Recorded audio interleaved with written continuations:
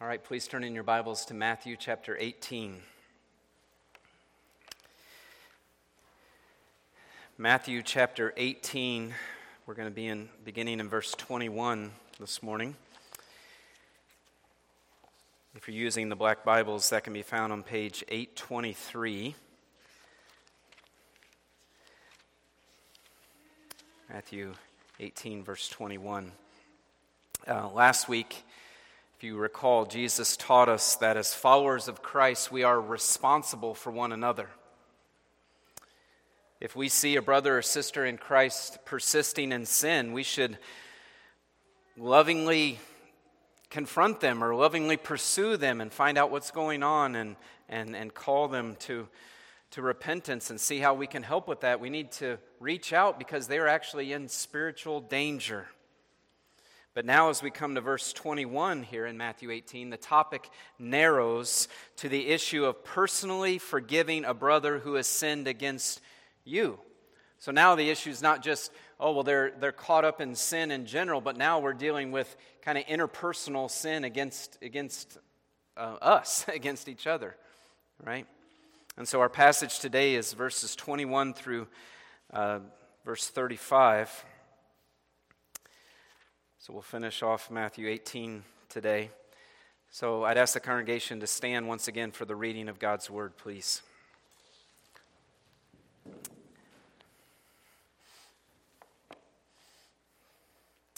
Please follow along now as I read Matthew 18:21. Then Peter came up and said to him, "Lord, how often will my brother sin against me, and I forgive him? As many as 7 times?" Jesus said to him, "I do not say to you 7 times, but 77 times. Therefore the kingdom of heaven may be compared to a king who wished to settle accounts with his servants. When he began to settle, one was brought to him who owed him 10,000 talents. And since he could not pay, his master ordered him to be sold with his wife and children and all that he had, and payment to be made. So the servant fell on his knees, imploring him, 'Have patience with me, and I will pay you everything.' And out of pity for him, the master of that servant released him and forgave him the debt. But when that same servant went out, he found one of his fellow servants who owed him 100 denarii. And seizing him, he began to choke him, saying, 'Pay what you owe.'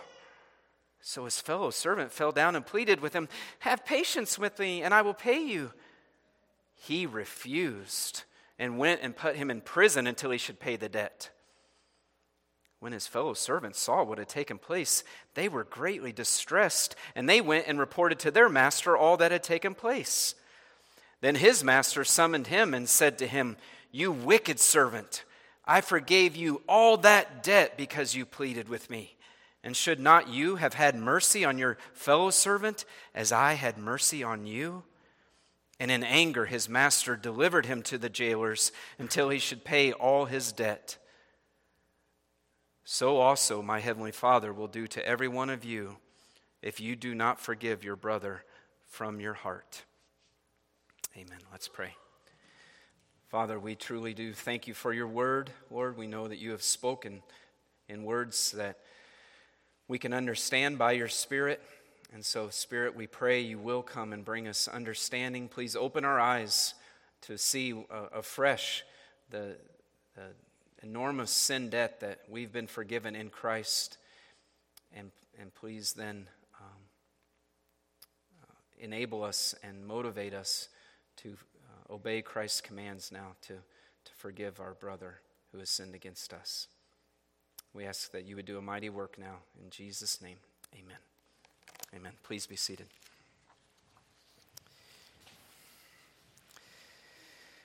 Throughout Matthew 18, Jesus has been teaching disciples how they are to live together as the family of God. And if you think about that, disciples living together, one of the most important and needed elements for believers as they follow Christ together is forgiveness. As brothers and sisters together in the body of Christ, we will inevitably sin against each other. So in this passage, Jesus in an answer to Peter's question, commands believers to forgive one another, and he drives that point home with a powerful parable.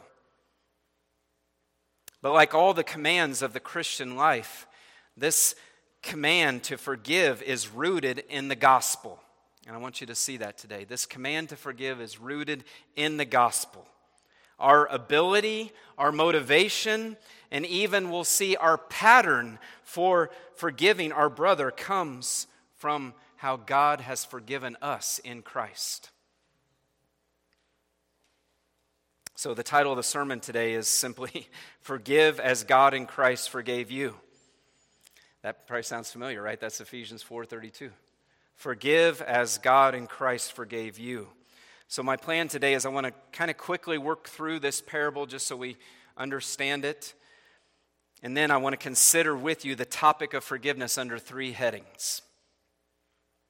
So verses 21 and 22 record the occasion which sparked Jesus giving this parable. So let's look at those again. Verse 21, then Peter came up to him, Jesus, and said, Lord, how often will my brother sin against me and I forgive him? As many as 7 times? And Jesus said to him, I do not say to you 7 times, but 77 times. And you may be aware that in Judaism, the rabbis taught that a person should be forgiven for a repeated sin 3 times. That was kind of the standard. All right, you can forgive someone for the same sin 3 times, but man, if they commit that sin a 4th time against you, then there is no forgiveness. Right? So Peter here, when he comes up to Jesus and says, well, how many times should I forgive my brother? Should it be 7 times? I think Peter felt like he was trying to kind of go above and beyond what was expected, right? He's thinking, man, I'm doubling it and adding 1. Surely, Jesus, 7 times would be enough, right? But Jesus says, no, not 7 times, but 77 times. And some translations even say 70 times 7. And so the point Jesus is making is you're not supposed to keep track, right? You're to forgive your brother an unlimited number of times. As he comes to you for repentance, you forgive him. You don't keep track. And now then to show that, to illustrate this point, Jesus gives a parable, and that this parable is going to specifically teach us that because God has first forgiven us, we are enabled and expected to forgive others. So in verse 23, Jesus goes into the parable. He says, therefore the kingdom of heaven may be compared to a king who wished to settle accounts with his servants. When he began to settle, one was brought to him who owed him 10,000 talents. Now, a talent was actually a measure of weight. So they would measure a precious metal like gold or silver by weight, right? And assuming this was silver, that's often what they used. In Jesus' day, a talent was worth, it was a monetary unit worth about 20 years worth of wages for a laborer. All right, so this is about half of a person's working lifetime. 20 years worth of wages was 1 talent. Okay? So multiply that by 10,000. 10,000 talents is a huge amount. If you want to know the weight of it, it'd be like 300 tons of silver, let's say. So, to put it in modern day, this would be like billions and billions of dollars. It's 200,000 years worth of wages. 200,000 years worth of wages. So we're talking about an astronomical amount here that in this parable, this servant owes his king, owes his master. A huge amount. And look what he says. Verse 25, and since he could not pay, right, his master ordered him to be sold with his wife and children and all that he had and payment to be made. So, verse 26, the servant fell on his knees, imploring him, the king, have patience with me and I will pay you everything. Now, what strikes you about that statement? Is it very realistic? 200,000 years worth of wages. How in the world is he going to pay that, right? I mean, we're not talking about the owner of Amazon here or something, right?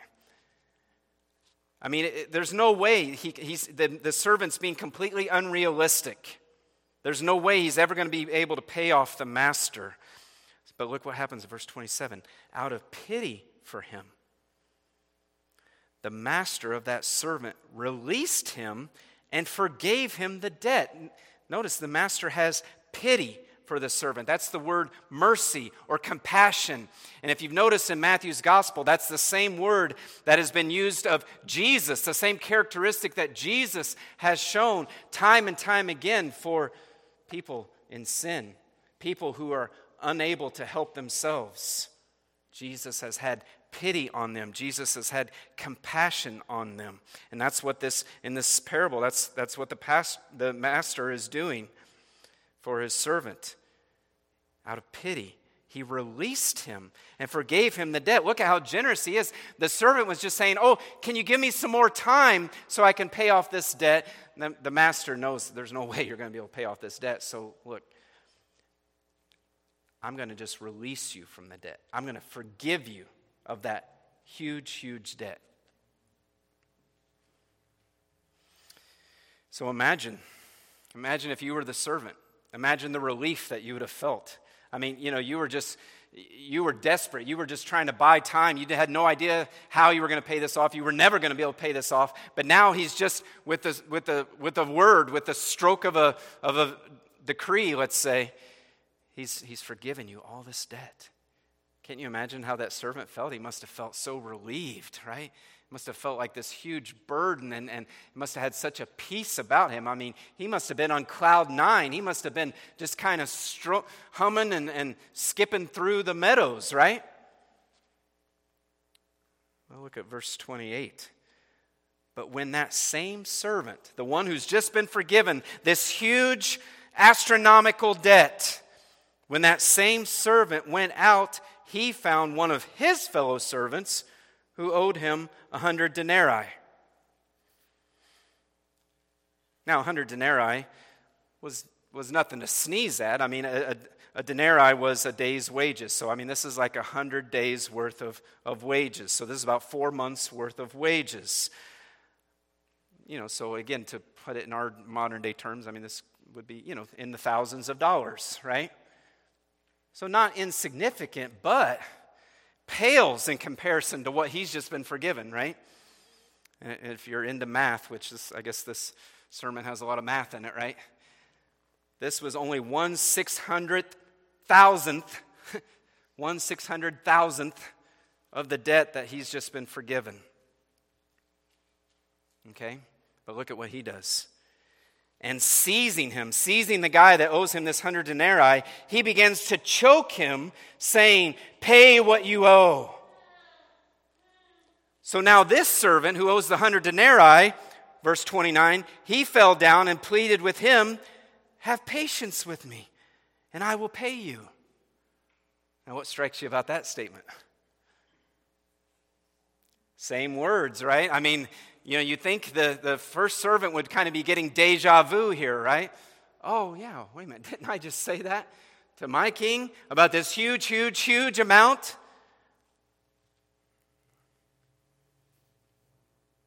But look at verse 30.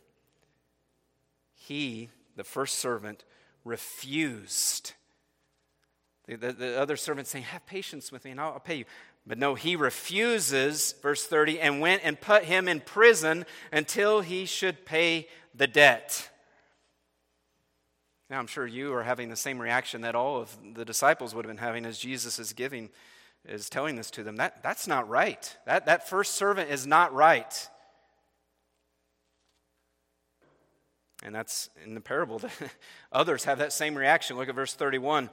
When his fellow servants saw what had taken place, they were greatly distressed. And they went out and reported to their master all that had taken place. So now other guys see what has just happened, and they go and tell the king. Verse 32, then his master, the king, summoned him, the first servant, and said to him, "You wicked servant, I forgave you all that debt because you pleaded with me.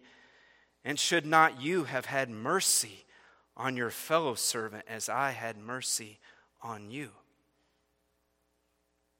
And in anger, his master delivered him to the jailers until he should pay all his debt. And you see the footnote there. The Greek word is actually torturers. I'm not sure why they translate it this way. I think they just don't have the stomach to translate it, the word it actually is. He's delivered over to the torturers. So it's like he's in even a worse shape than before, right? Instead of being sold, now he's to be tortured until he should pay all his debt. Well, what have we already said? There's no way he's going to be able to pay that debt. So his torment is going to continue on and on and on. And then verse 35, Jesus kind of gives the moral, the take-home application.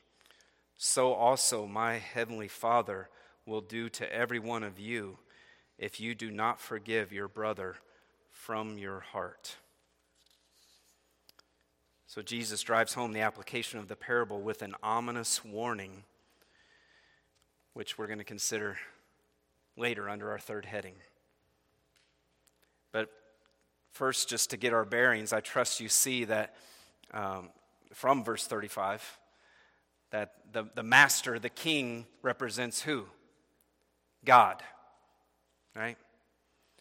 And as Christians, we, like the first servant, have been forgiven a massive amount by God, which that actually leads me into the first of my three headings today. We want to consider this topic of forgiveness. Heading number 1 is forgiveness received. Forgiveness received. And again, sin, just like Jesus did, he's already done this once in the Gospel of Matthew, just like he did back in Matthew 6 when he was teaching us the Lord's Prayer. Our sin is described as debt. And so we realize that the Bible teaches that by nature we have all racked up a sin debt before God. Right? By nature, we are all indebted to God because of our sin. God is our creator, and as his creatures, we owe him our love, we owe him our worship, we owe him our obedience. God commands us to love him with all our heart, soul, and mind. He commands us to love our neighbor as ourselves, but we fall short of that. We fall very short of that. We all sin. We all sin against our creator, God. We don't give him the worship that he deserves. We don't obey him like he deserves. We don't give him the holiness that he deserves. Instead, what do? We worship and serve ourselves. Instead, we actually turn our back on God.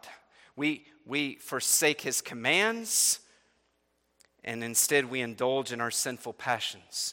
We fail to thank him, we fail to worship him, and we seek to live for ourselves. That's what we all do by nature. We scorn his goodness, and we love our sin more than we love God. And the point I want to drive home today is our sin has left us in debt to God by nature. Apart from Christ, we are in debt to God, and it is an enormous debt. Right? I mean, that's what the parable is teaching. It's an enormous debt. It's billions of dollars. And in fact, I learned this week.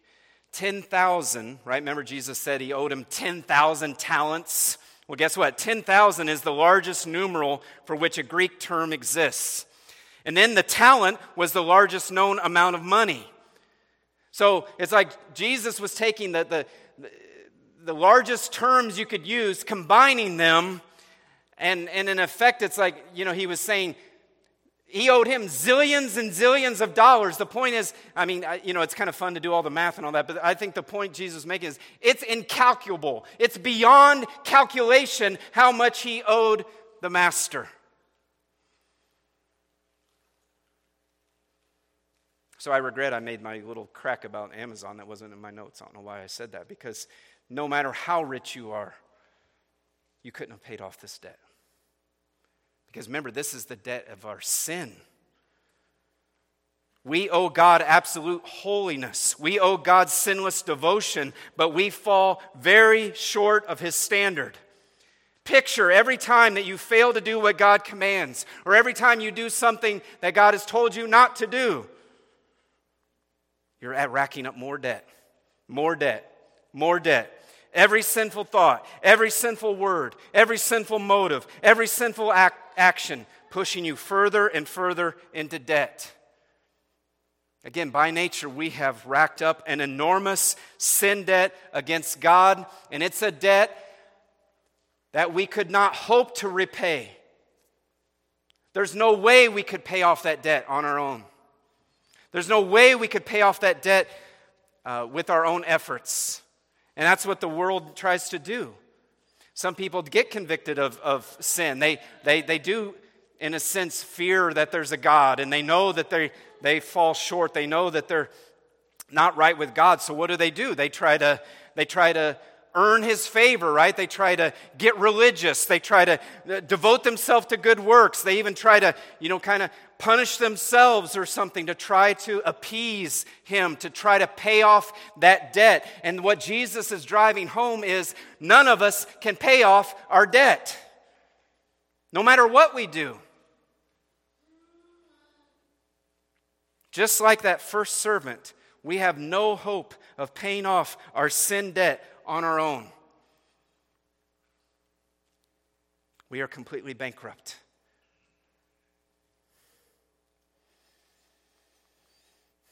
God is infinitely valuable.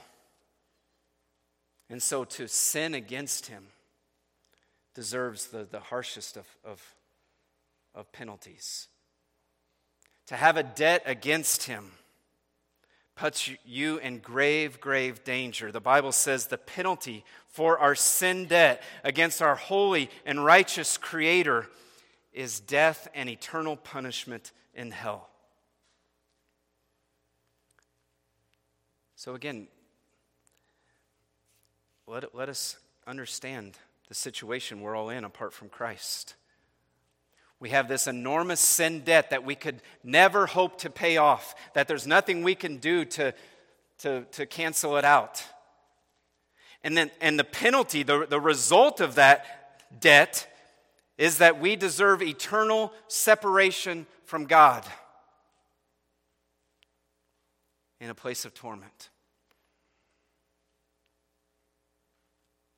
And that there is the dreadful dilemma facing sinners. That's the dreadful dilemma facing everyone apart from Christ. We're just like that first servant saying, oh, I owe all this, but... and there's nothing we can do. But just like the master in the parable, God had pity on us. Right? This heading is called Forgiveness Received. God had pity on us. He knew that we were unable to help ourselves. So in His great mercy, He sent His Son to pay for our sins on the cross. We'll come back to Matthew 18, but hold your place there and turn ahead to Colossians chapter 2. I wanted to show you another passage where our sin is described as debt. Colossians chapter 2. Let's look at verse 13. It's page 984 if you're using the Black Bibles. Colossians 2:13.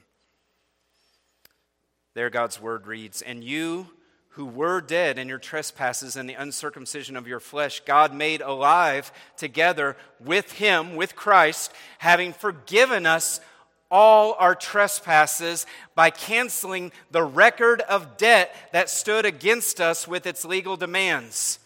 This He set aside, nailing it to the cross." You see, in this passage, Paul is explaining to Christians that God, in uniting us to Christ through the new birth, has forgiven us all of our trespasses, right? Another word for sins. God has forgiven us of all of our sins through our union with Christ. Verse 14 says, God has canceled that record of our sin debt that stood against us. And when you dig into that passage, you realize the word cancel there means to wipe away, to erase, to remove. He's removed our sin debt. The record of our sin debt has been erased. It's been wiped clean. So that it'll never be brought up to us again. Keep looking at verse 14. It says that God the Father has taken our record of debt. He's canceled it, right? He's wiped it clean and he's set it aside. That means he's lifted it up. He's taken this debt away and he's removed it from us. In that passage, that the verb there to set aside, it's in the perfect tense, which means this is a settled condition. He's removed it from us once and for all. That's what it means to be forgiven. For Christians, our record of sin debt has been removed, wiped clean from our account. Praise God. Now, how did God do this? Right? God is a holy God. He can't just say, oh, well, we'll just forget about that, right? I mean, these are sins against Him. They're sins that need to be punished. Someone must pay that debt. Well, again, Colossians explains how He did it, right? He says He took that sin debt and nailed it to the cross. Well, who was on the cross? Jesus, right? And so Christ took our debt upon Himself, and He paid for it by dying in the cross in our place.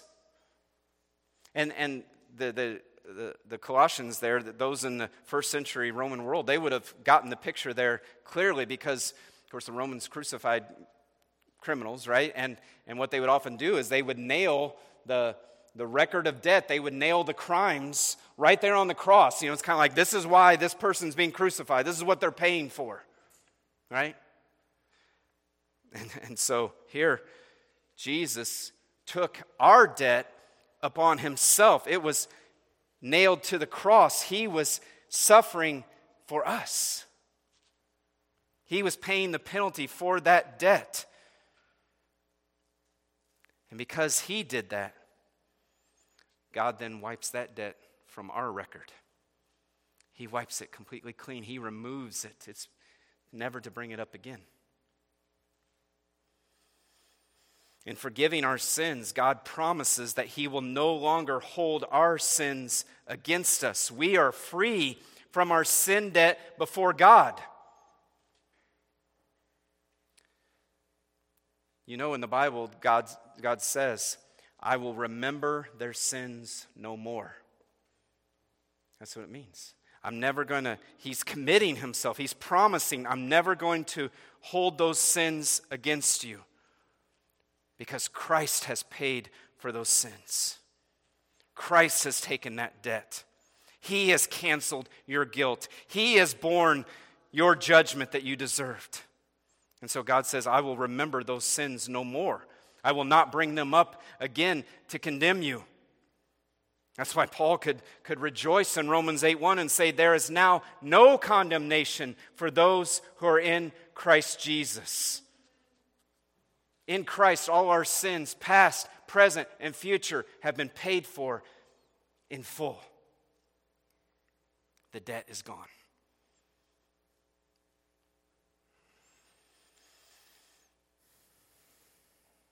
Again, it's a commitment from God. It's a promise. It's actually a legal transaction, right? If the gospel is explained in those terms, those judicial legal terms. In Romans, it teaches if we put our faith and trust in Christ, then what does God do? He justifies us. He declares us to be righteous. He makes this legal declaration that we are no longer condemned, that our sin has been paid for, the debt is erased. We're forgiven. And what does that mean then? Well, again, it means we won't face eternal torment that we deserve. And it means that we're reconciled to God. Right? God's forgiveness leads to reconciliation. Now we have peace with God, Paul says. Now we're adopted into his family. Now we can enjoy this loving relationship with him, even now and forever with him in glory.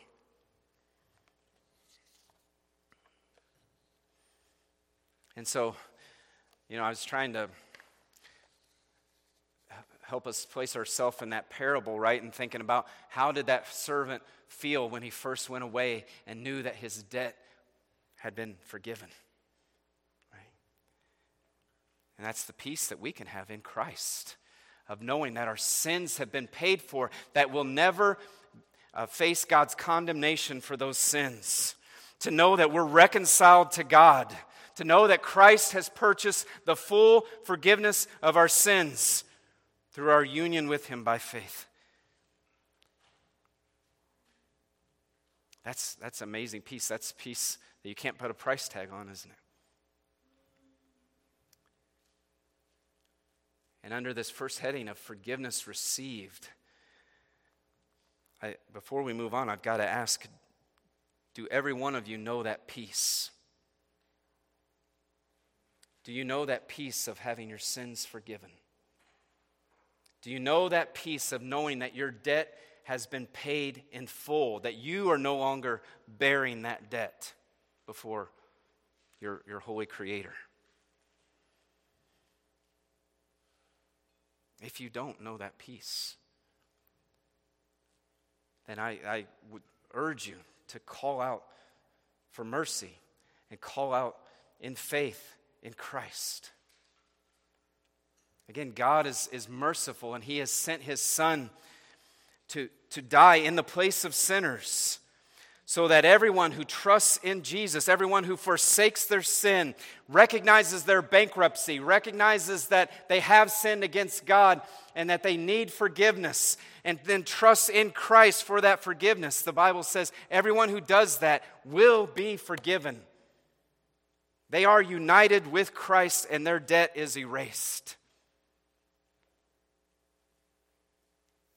And so I urge you to do that today if you haven't already. To call out to God for forgiveness. And place your trust in Christ, to embrace him as Lord and Savior by faith. In Christ we have received forgiveness of our sin debt. That's the first heading. The next two will go quicker. We've considered forgiveness received. Now the second heading is forgiveness commanded. I mean, that's clear from this parable, isn't it? God expects believers to forgive others in the way he forgives them. I mean, Jesus has already said this. Again, I direct you back to the Lord's Prayer. Matthew 6:12, we're told to pray and forgive us our debts as we also have forgiven our debtors. And then the epistles make it even more explicit. Ephesians 4:32 says, be kind to one another, tenderhearted, forgiving one another as God in Christ forgave you. And Colossians 3:13 says, bearing with one another, and if one has a complaint against another, forgiving each other, as the Lord has forgiven you, so you also must forgive. So the Bible is very clear. In light of God's gracious, right? It was an act of his love and grace that he forgave our debt. In light of God's gracious forgiveness of us, we are then commanded to forgive others. But then what does that look like? Right? I mean, what does it mean to forgive someone?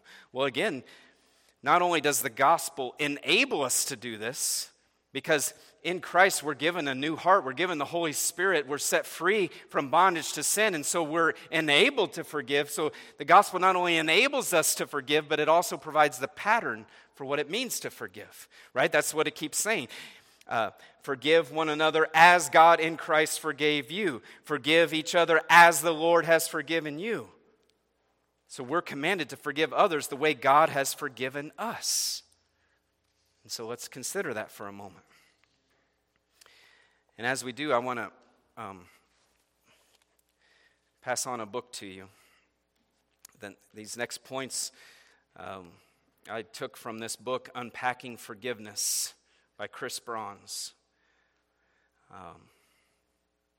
The subtitle says, Biblical Answers for Complex Questions and Deep Wounds. Right? We know forgiveness is a complex issue.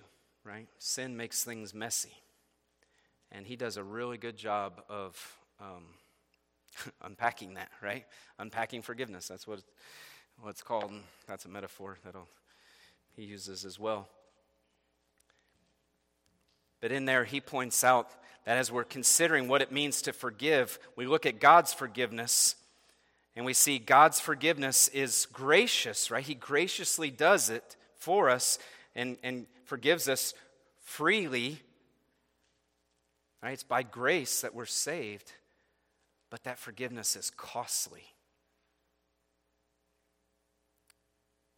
Think about God's forgiveness.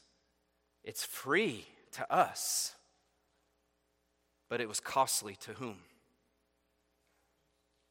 To Christ, right? It was costly to God, the Father, Son, and Spirit. It was costly.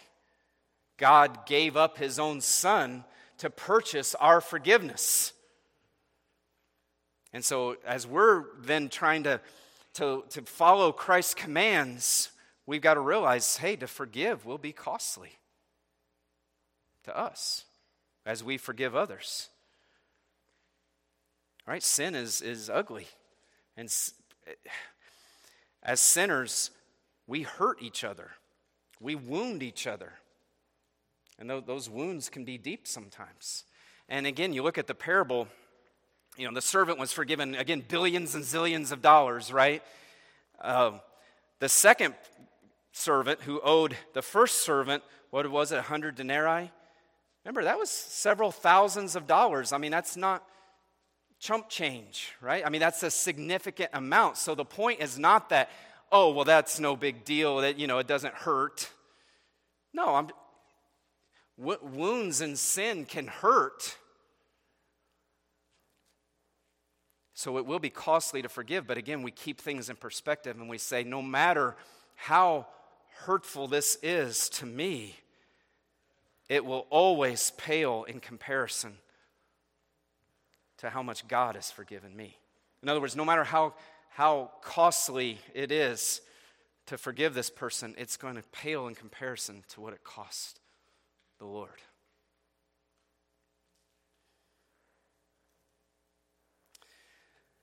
So God's forgiveness is gracious, but it's costly. God's forgiveness is a commitment. It's a promise. We have brochures back there in the counseling track from Peacemaker Ministries, Ken Sandy. And he, on that brochure, and in his teachings, he provides 4 promises of forgiveness. What does it mean when we forgive someone, right? This isn't we bury the hatchet but leave the handle sticking out, right? No.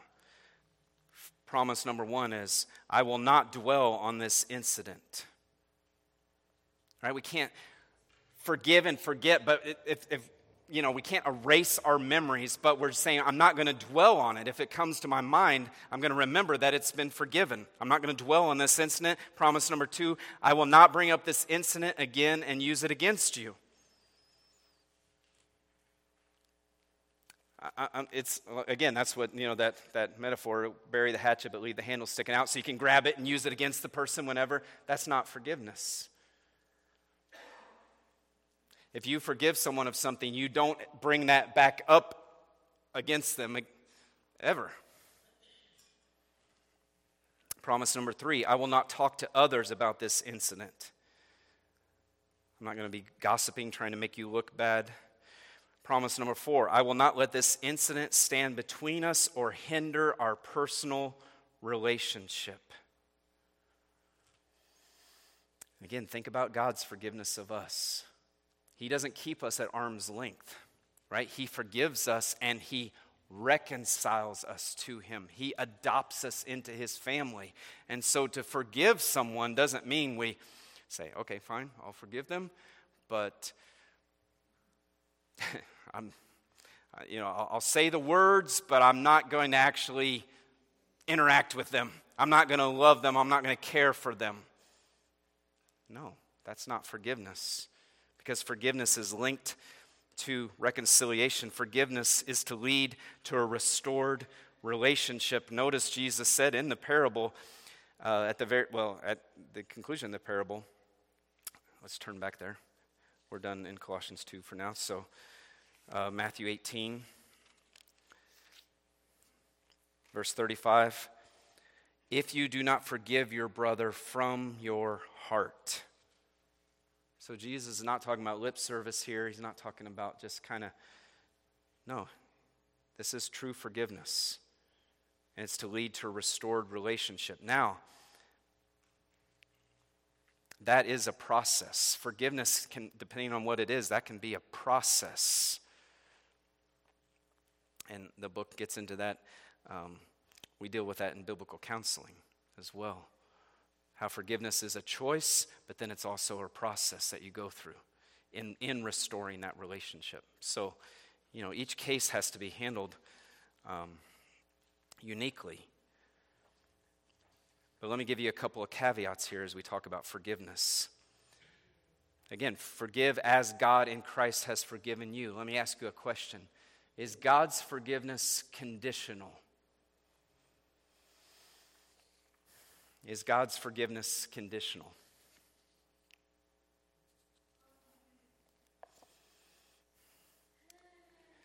The biblical answer is yes. God's forgiveness is conditional.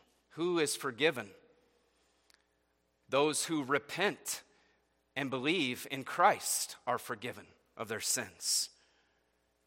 Christian forgiveness is a commitment, it's a promise, like we've said, to those who repent. Write this down. I won't take the time to turn there, but Luke chapter 17, verses 3 and 4. Again, this is Jesus teaching us. He says, pay attention to yourselves. If your brother sins, rebuke him, and if he repents, forgive him. That was 17:3 of Luke. Verse 4, and if he sins against you 7 times in the day and turns to you 7 times saying, I repent, you must forgive him. So clearly, Jesus is teaching us that our forgiveness is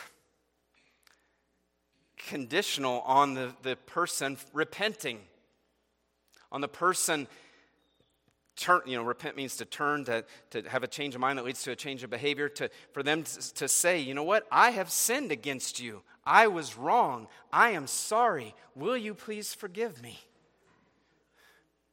And if a brother does that to us, or if anybody does that to us, we forgive them. Right?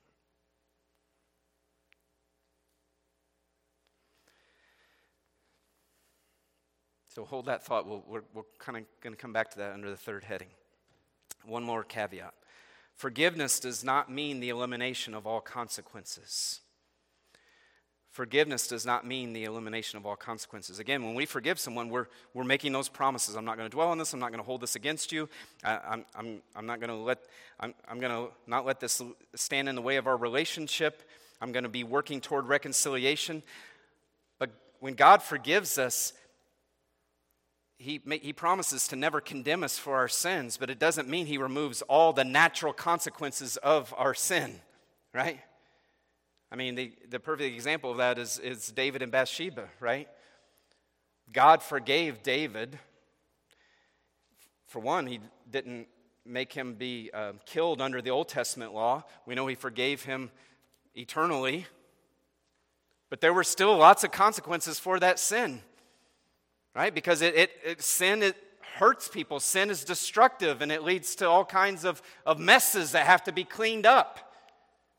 And so there are natural consequences. Again, this is talking about what does it look like to reconcile in the process of all that. There may be some consequences. There may be some trust that needs to be reestablished. There may be some parameters that need to be put in place. So that's just a caveat to understand that. So again, a quote from Chris Bronze here. He defines forgiveness for Christians this way, basing it on what we see, how God forgives us in Christ. He says, for Christians, it's a commitment by the offended to pardon graciously the repentant from moral liability and to be reconciled to that person, although not all consequences are necessarily eliminated. So we forgive those who repent. We forgive the repentant. Well, what do we do if people aren't repentant, right?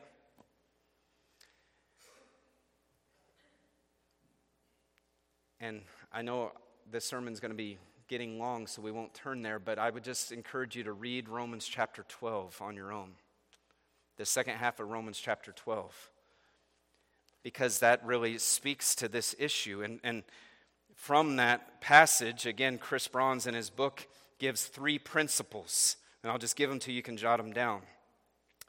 What do we do to someone who is not repentant, who they've sinned against us? We've brought it up to them. We've confronted with them and lovingly, and again, taking the log out of our own eye and humbly recognizing we're sinners too. We've done all that by God's grace, but they're not repentant. What do we do? Well, number 1, we resolve not to take revenge. Romans 12 makes that very clear. Do not avenge yourselves. Number 2, we proactively show love. Right? We're to love our enemies. And Romans 12 talks about if your enemy is hungry, you feed him and you give him a cup of cold water. We continue to try to show love. But we can't, and this is his 3rd principle, we don't forgive the unrepentant, but we leave room for the wrath of God. Again, we're still urging them to repent so that we can forgive. And this is where the world gets it wrong, and I think even Christians get it wrong sometimes, is they like some tragedy will happen. Romans 12 talks about leaving room for God's wrath, leaving room for justice to be done. Some tragedy will happen, and the first thing you hear is, well, we should just forgive, right? And it's like, well, wait a minute.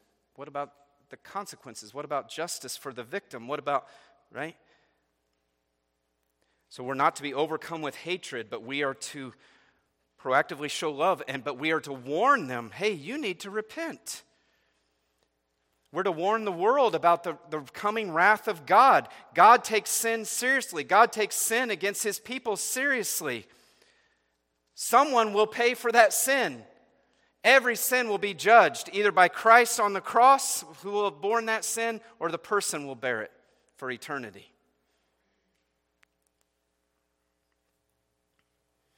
And that's why, again, that's the nuance of his unpacking forgiveness. He says, he's using the metaphor of saying forgiveness is a gift.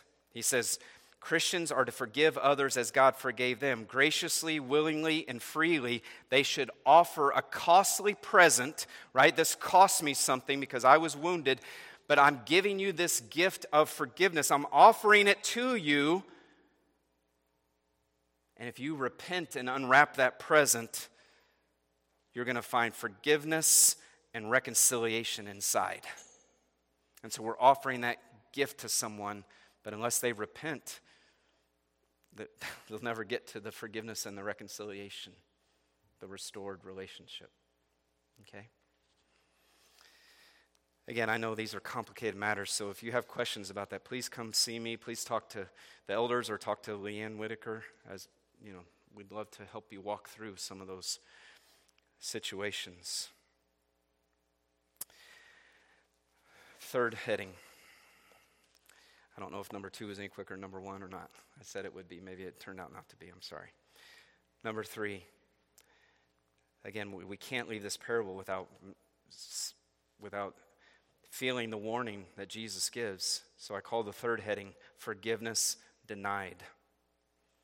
Forgiveness denied. We've considered forgiveness received, forgiveness commanded, but then at the end of the parable we see forgiveness denied. Back to the warning. So also my heavenly Father will do to every one of you if you do not forgive your brother from your heart. We will not be forgiven if we are not forgiving people. Jesus' point is those unwilling or unable to forgive should fear for their salvation. Jesus has taught this before. Again, right in the conclusion of the Lord's Prayer, Matthew 6:14, for if you forgive others their trespasses, your heavenly Father will also forgive you. But if you do not forgive others their trespasses, neither will your Father forgive you your trespasses. Matthew 7:1, judge not that you be not judged, for with the judgment you pronounce you will be judged, and with the measure you use it will be measured to you. Jesus is not teaching in any of these passages, including Matthew 18, that we must forgive others in order to be saved, like somehow we can buy our salvation, right? Oh, I got to forgive so I can purchase my own salvation. No, he's not saying that. God takes the initiative, but what he is saying is if we have been forgiven, then we will be forgiving people. If we have been forgiven, that means, again, back to Colossians 2, we've been united with Christ. We who were dead in our sins have been given new life. We've been made alive. We've been given the Holy Spirit. We've been given a new heart. Our eyes have been opened to see the great debt that we've been forgiven.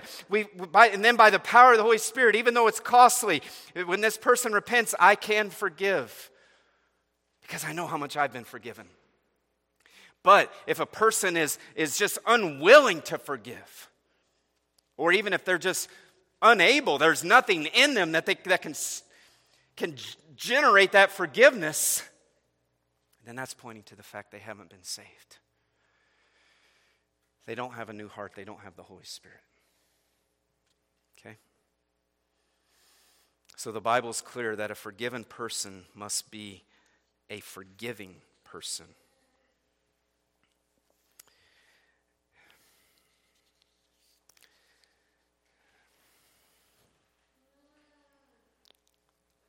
I hope that you take that away from this parable. I hope that the Lord will bring to your mind, remember how much God has forgiven you. There's more I could say on that, but I know I need to quit, so I'll just conclude this way. God's forgiveness frees me to forgive others. Think about who are we as the body of Christ? What are we called to do? What are we called to be? Even in that phrase, the body of Christ, what does that mean? Well, we are to display Christ to each other and to the lost and unsaved world, right? We're to be a display of God's glory. And I've heard preachers say, you're never more like God than when you forgive. And if you look at Ephesians 4:32 that I've quoted a couple of times, right? Forgive as God in Christ forgave you. Guess what the very next verse is? It's a new chapter, but it's in Paul's letter, it's the very next sentence.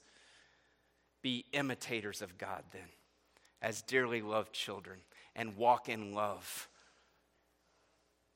And he points us again to Christ, as Christ gave himself up as an obedient sacrifice. What an opportunity we have to display God, to display Christ, to display something of the grace of God, of something of the love of Christ to this watching world, if we will forgive each other. May God help us to be a forgiving people, that we can bring glory to him, and that we can enjoy the peace that he has wrought through Jesus Christ. Let's pray. Father, we ask for your help in these matters, Lord. Please, we praise you for your forgiveness. We praise you that there's no one like you, Lord, who would forgive such an enormous debt against you at great cost to yourself. Oh, thank you. Please keep us ever mindful of how much we have been forgiven. And then by your Spirit, will you help us? Will you bear in us the fruit of love and patience? And may your life work through us that we can forgive those who sin and repent to us, just as you have done for each of us in Christ. In Jesus' name, amen. Will you stand, please, and we'll conclude with a song.